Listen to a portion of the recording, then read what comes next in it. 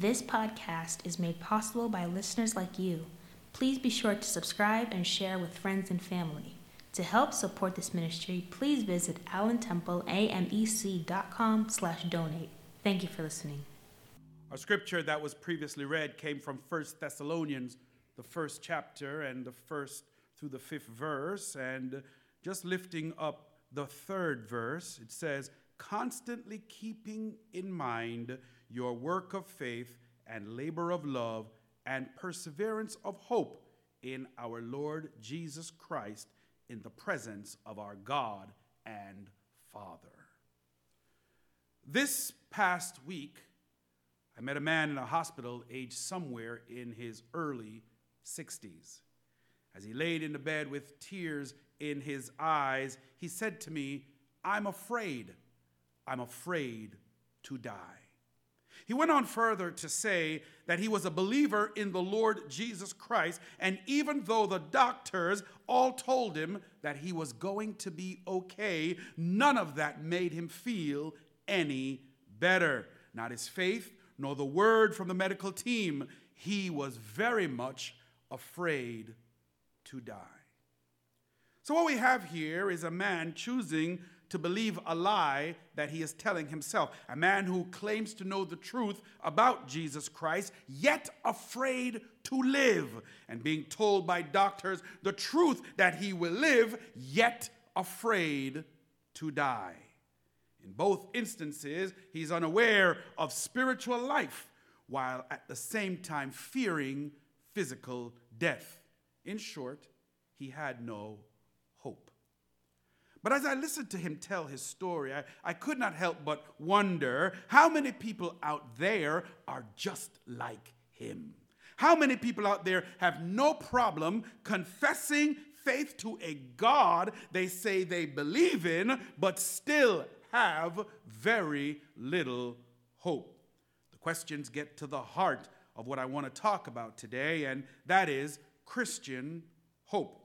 What is it really? And how do I even know if I have it? Is my faith real, or am I just saying I have faith because it's the only thing that can quench my fears and the noises in my head?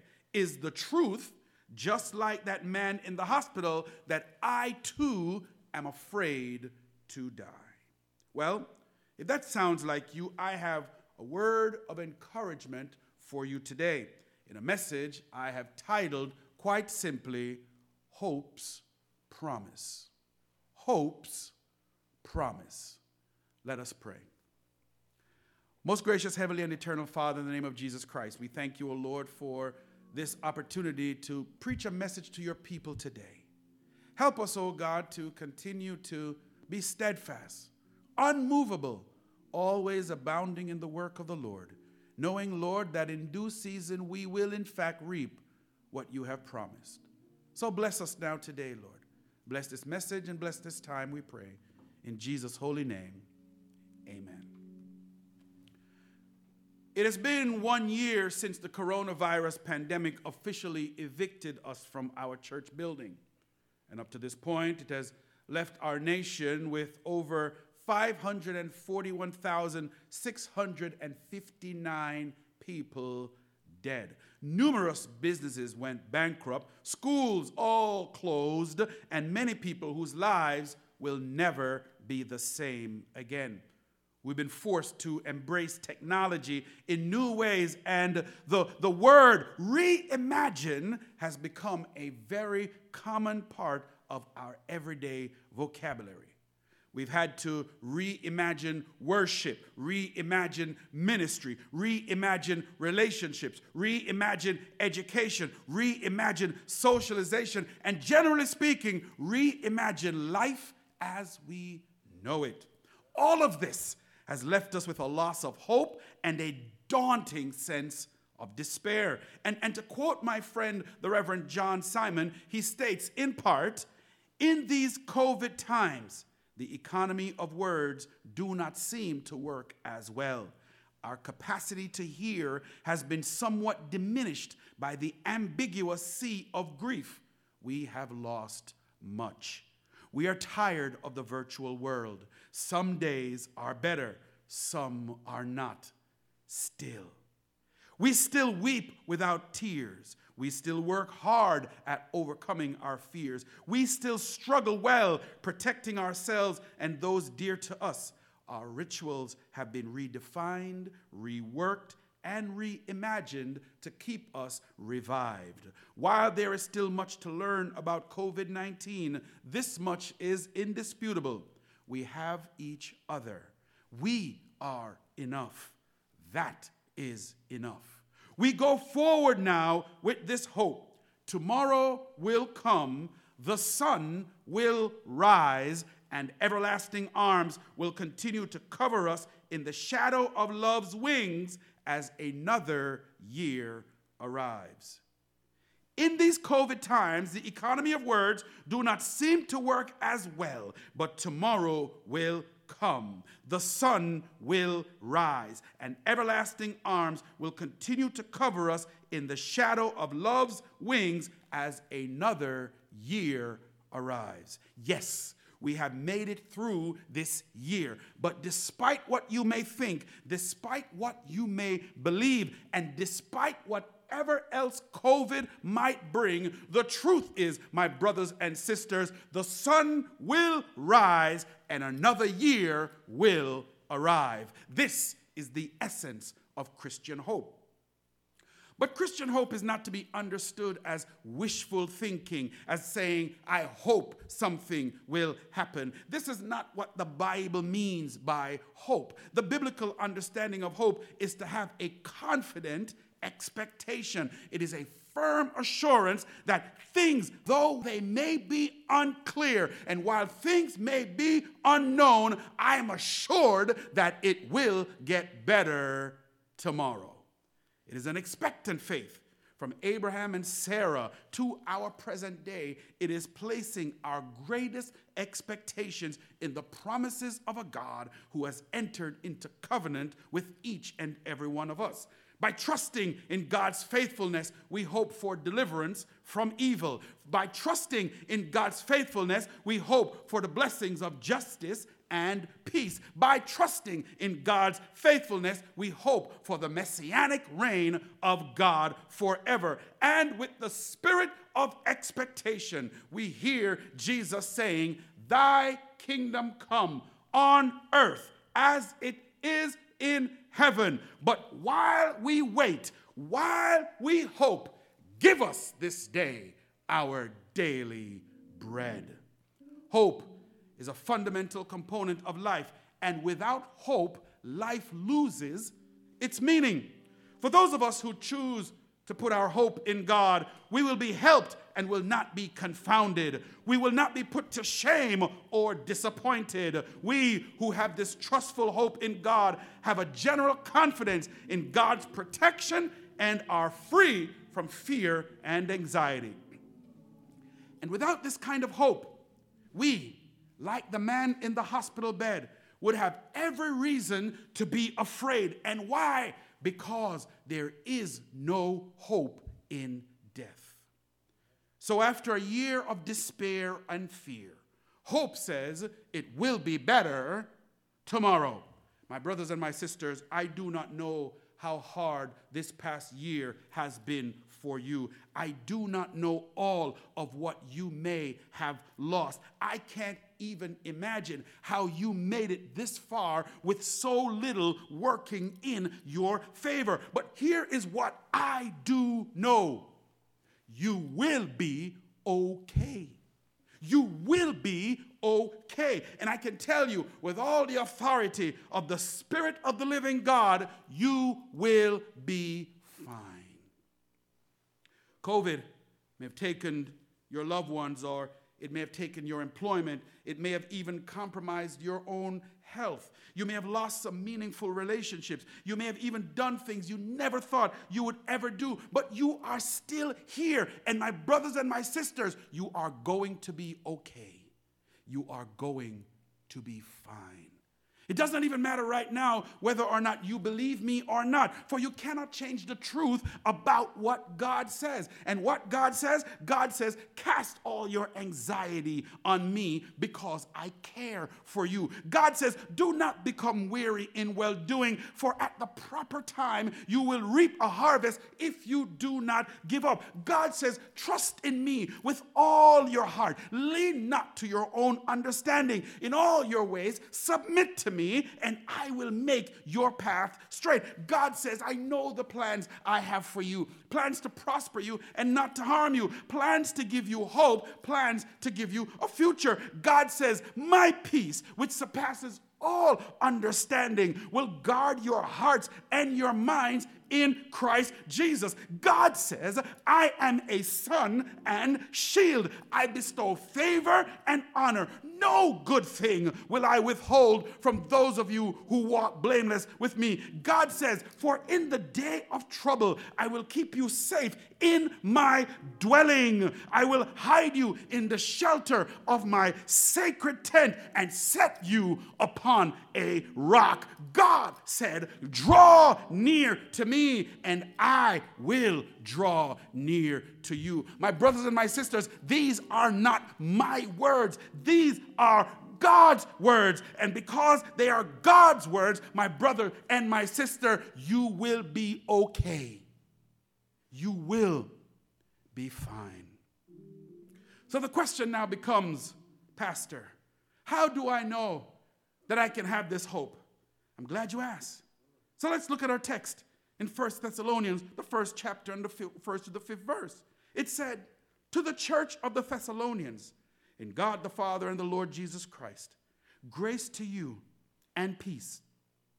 We always give thanks to God for all of you, making mention of you in our prayers, constantly keeping in mind your work of faith and labor of love and perseverance of hope in our Lord Jesus Christ, in the presence of our God and Father, knowing, brothers and sisters, beloved by God, his choice of you. For our gospel did not come to you in word only, but also in power and in the Holy Spirit and with full conviction, just as you know what kind of men we prove to be among you for your sakes. My brothers and my sisters, the Christian ministry is made valuable by three very important things. Number one, the power that comes from God the Father. The second thing is the truth that comes from the Holy Spirit. And third, the assurance of a person who knows he has had a real experience and encounter with the living Christ. So say what you want about life.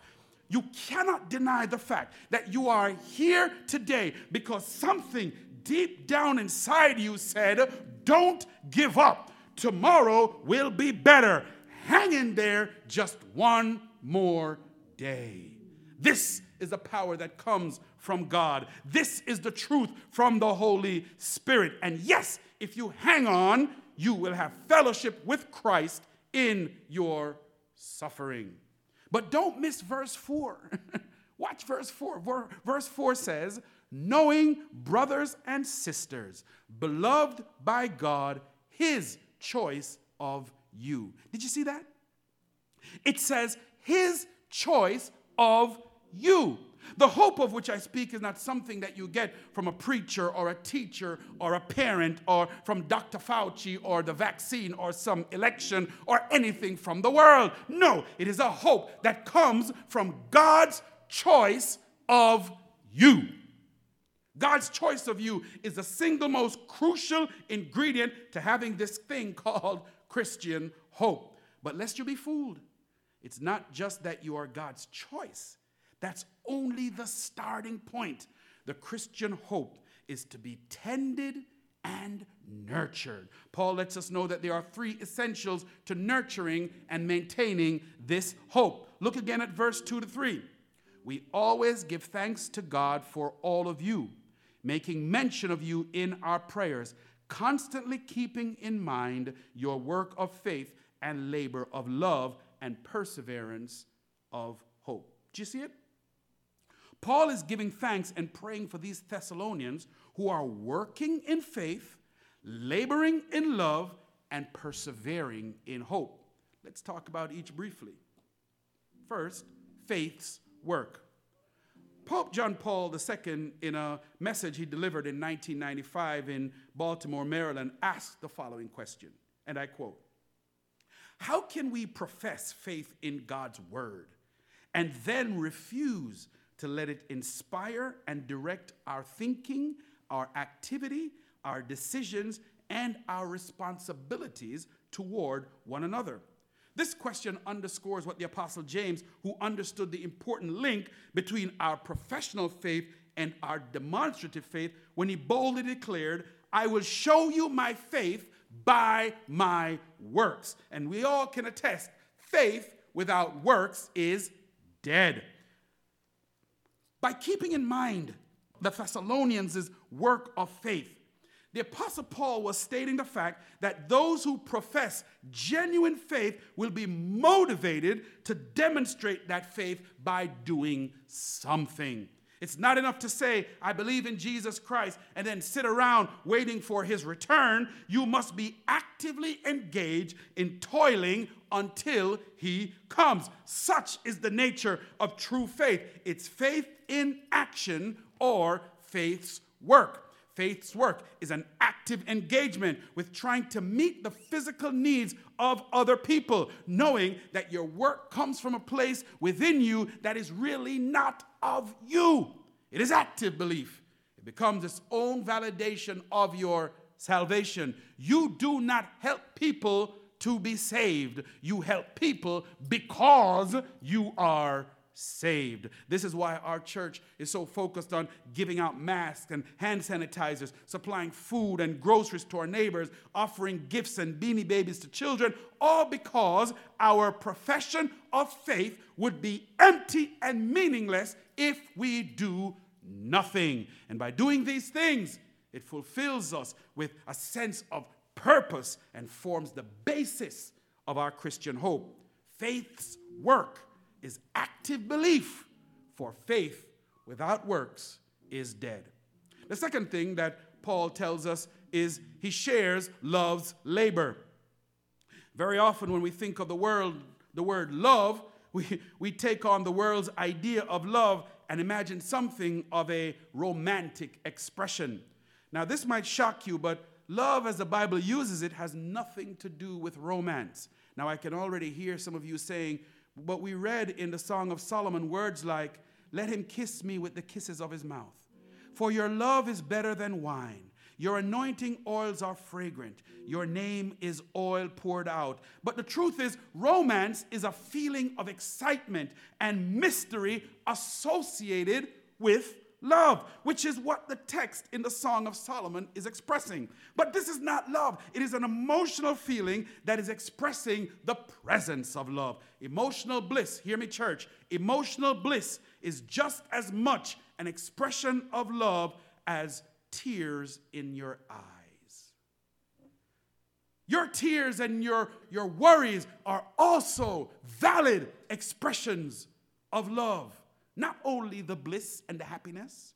The world has dragged us into thinking that unless we are perpetually engaged in an emotional expression of adoration and adulation for someone else, unless we are constantly falling in love and we do not have these emotional expressions, then it means we have fallen out of love.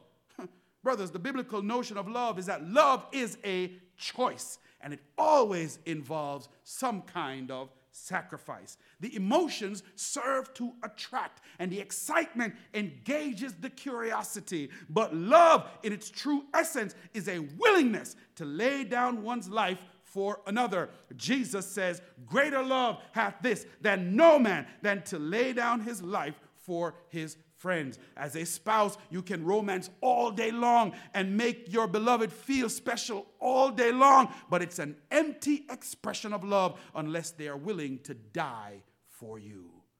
"I take thee to be my wedded, to have and to hold from this day forward, for better, for worse, for richer, for poorer, in sickness and in health, to love and to cherish, till death do us part, according to God's holy ordinance, and thereto I pledge myself to you." The meaning behind these vows are romantic, but they are only the starting point. The work is not the wedding, it's the marriage, which takes a lifetime of discovery. In fact, nestled in the vows, as I read, was the phrase, to love. That's an action word, and that's love's labor. Love's labor, whether you are married or not, is about working selflessly for the benefit of other people. It is a constant dying to yourself and your own desires. It is a conscious decision to put aside your own aspirations if it means someone else will be able to realize theirs. It is literally taking up your cross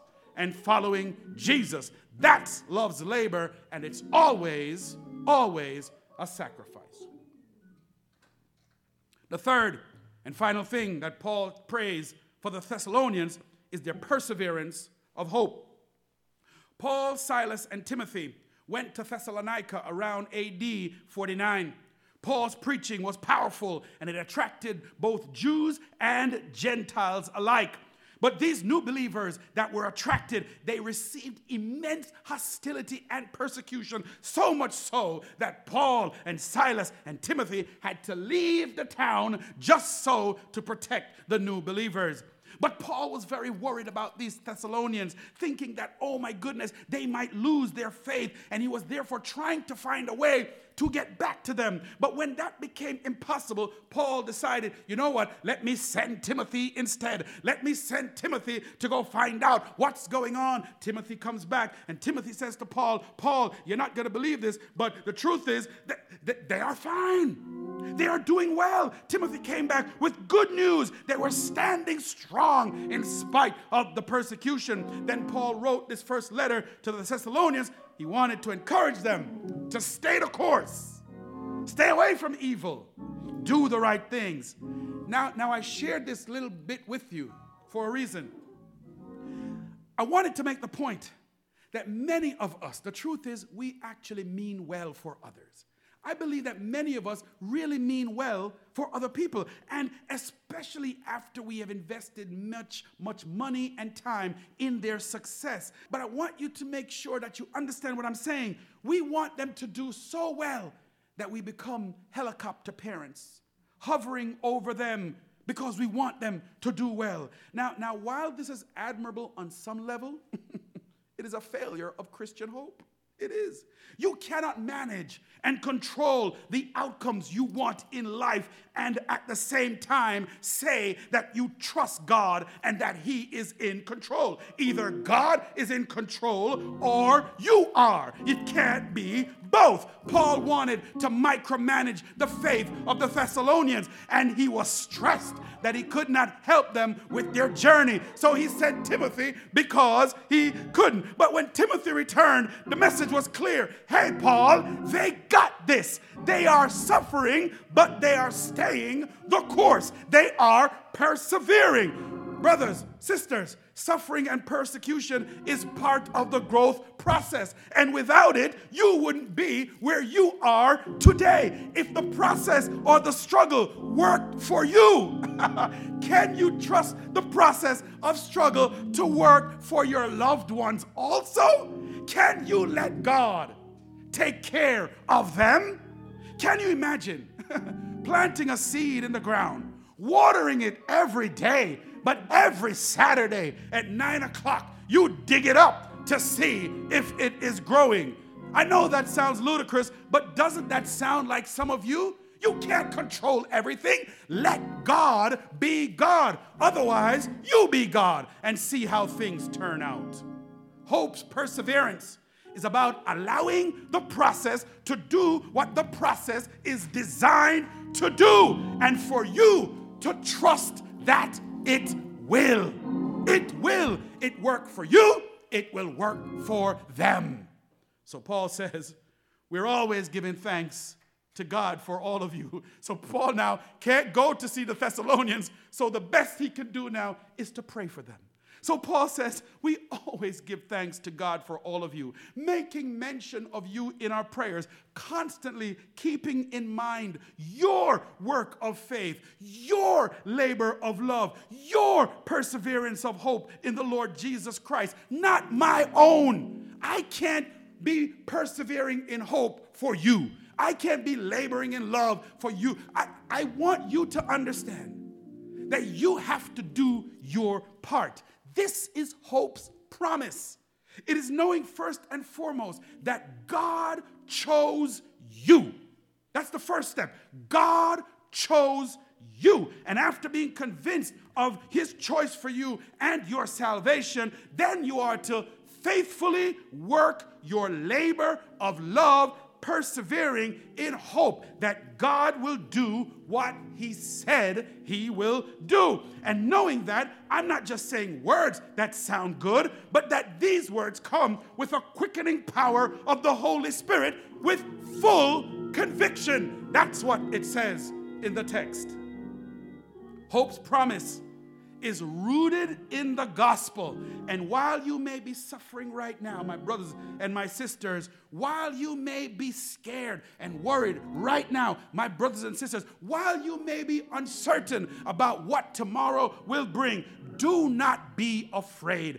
Do not be like that man in the hospital bed. For the truth of the matter is, in these COVID times, the economy of words do not seem to work as well.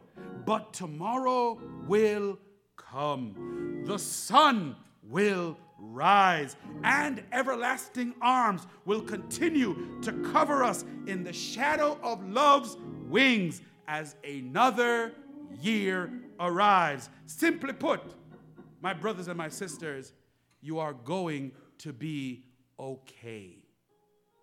Simply put, my brothers and my sisters, hear me with all sincerity of heart. You are going to be just fine. May the Lord richly, richly bless you, my beloved.